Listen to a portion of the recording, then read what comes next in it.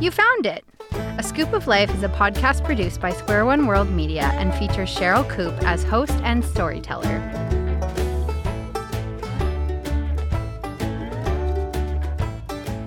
Welcome, welcome, welcome. My name is Sherryl Coop, and I am thankful that you have taken time to listen. This is the second year of my weekly podcast, and each episode is a mix of one of my personal stories, music from a variety of Canadian artists, and concludes with a brief spiritual insight. I hope that as you listen, you not only enjoy the episode, but sense God's deep love for you and how your story can intersect with His.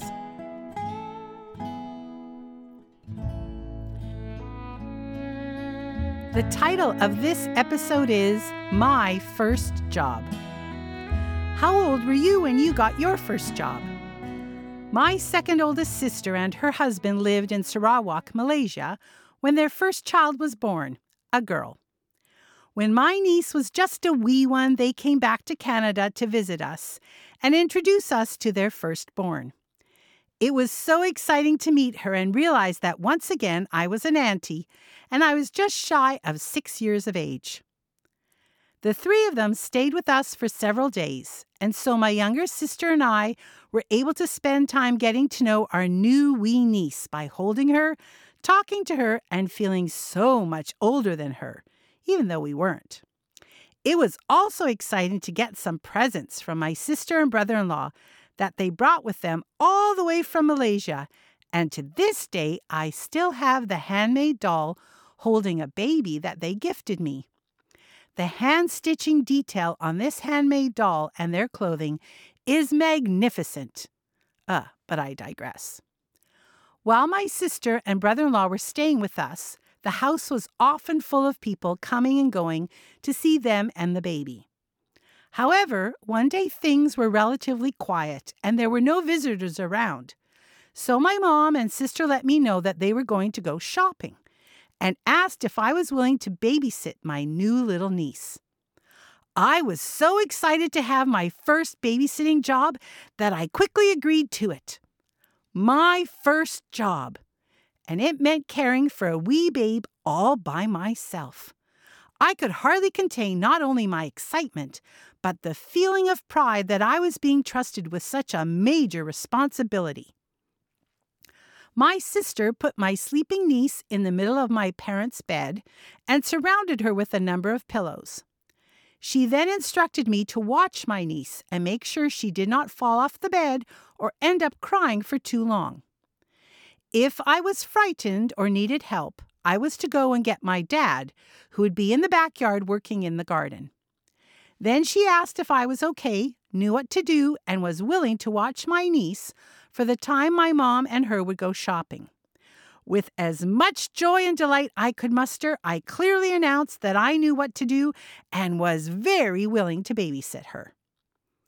Once my mom and sister left to go shopping, I pulled up a chair to the end of my parents' bed and sat on the chair to watch my new niece sleep. I sat there and sat there and sat there, watching her breathe, move a little, and sleep very soundly. I was completely unaware of how much time passed, but when I heard the front door open and my sister call out my name, I shouted that I was in the bedroom babysitting my niece. As my sister entered the room and saw me sitting on the chair at the end of my parents' bed, she asked if I had sat there the entire time they were gone. My response was that of course I had sat there the entire time, as my sister had asked me to watch my niece sleep, and that was exactly what I did. I was pretty sure that this diligence meant I had aced my first job.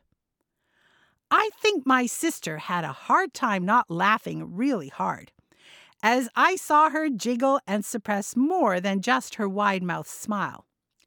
She then asked again, "You sat here the whole time we were gone?"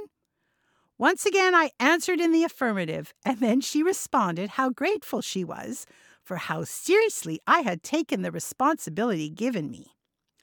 However, she did add that she never had expected my response to her request, for she expected me to check in on my niece regularly, but not sit right at the foot of the bed for the entire time they were gone.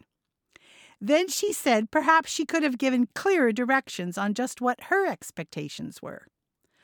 I did not care that perhaps my response was not what was expected, because I was just so excited I had been entrusted to look after my wee niece, and was very happy that nothing had happened to her while my mom and sister went shopping.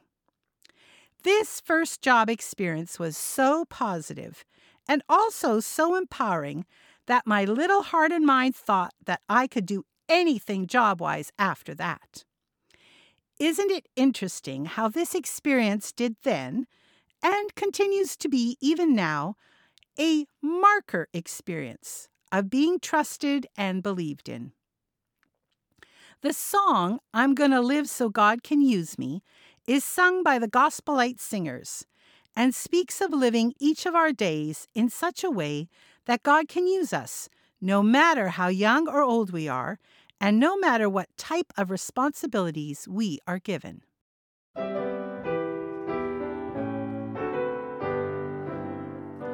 I'm gonna live so God can use me anywhere, Lord, anytime. I'm gonna live so God can use me anywhere, Lord, anytime. I'm gonna work so God can use me anywhere, Lord, anytime. I'm gonna work so God can use me anywhere, Lord, anytime. I'm gonna pray so God can use me anywhere, Lord, anytime. I'm gonna pray so God can use me anywhere, Lord, anytime. I'm gonna sing so God can use me anywhere, Lord, anytime. I'm gonna sing so God can use me anywhere, Lord, anytime. Anywhere, Lord, anytime.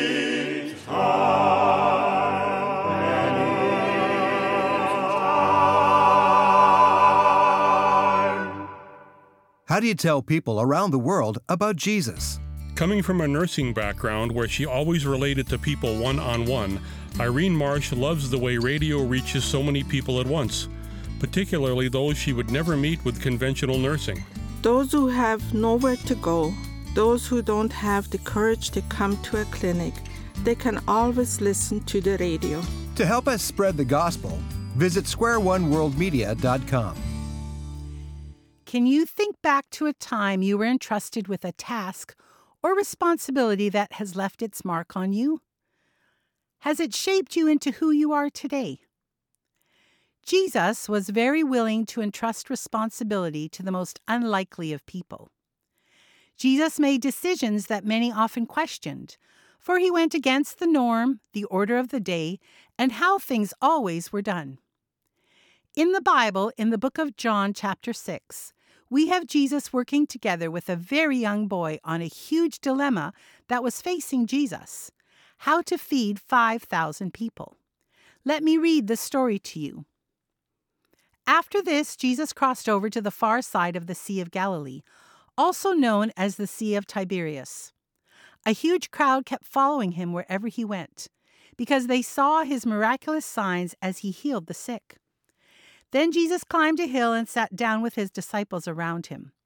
It was nearly time for the Jewish Passover celebration. Jesus soon saw a huge crowd of people coming to look for him. Turning to Philip, he asked, "Where can we buy bread to feed all these people?" He was testing Philip, for he already knew what he was going to do. Philip replied, Even if we worked for months, we wouldn't have enough money to feed them. Then Andrew, Simon Peter's brother, spoke up. There's a young boy here with 5 barley loaves and 2 fish. But what good is that with this huge crowd? Tell everyone to sit down, Jesus said. So they all sat down on the grassy slopes. The men alone numbered about 5,000. Then Jesus took the loaves, gave thanks to God, and distributed them to the people. Afterward, he did the same with the fish, and they all ate as much as they wanted. After everyone was full, Jesus told his disciples, "Now gather the leftovers so that nothing is wasted." So they picked up the pieces and filled 12 baskets with scraps left by the people who had eaten from the 5 barley loaves. When the people saw him do this miraculous sign, they exclaimed, "Surely he is the prophet we have been expecting." When Jesus saw that they were ready to force him to be their king, he slipped away into the hills by himself. Can you imagine how that very young boy felt when he realized that what he had to offer to Jesus managed to feed over 5,000 people? Can you imagine how empowering it was for that boy to witness this miracle and know that he was a part of it? What made the miracle possible? A boy who was willing to give what he had to Jesus. So too, Jesus calls us to give ourselves and what we have to him. And then we get to watch with delight how what we entrust to him can impact us and others. Making myself available to babysit my niece at a tender age impacted me. A young boy making himself and what he had available to Jesus impacted him, over 5,000 hungry people, and centuries of others. What do you have to offer and give that can impact not only yourself, but others?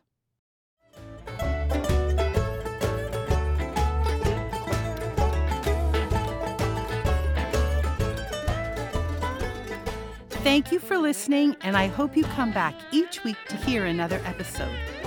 To keep in touch, you can find me on Instagram, Facebook, and the website www.ascoopoflife.com, which is spelled ASKOOPOFLIFE.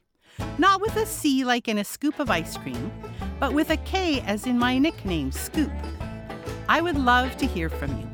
Your thoughts on the podcast, any questions you may have, or things you would like me to pray about for you.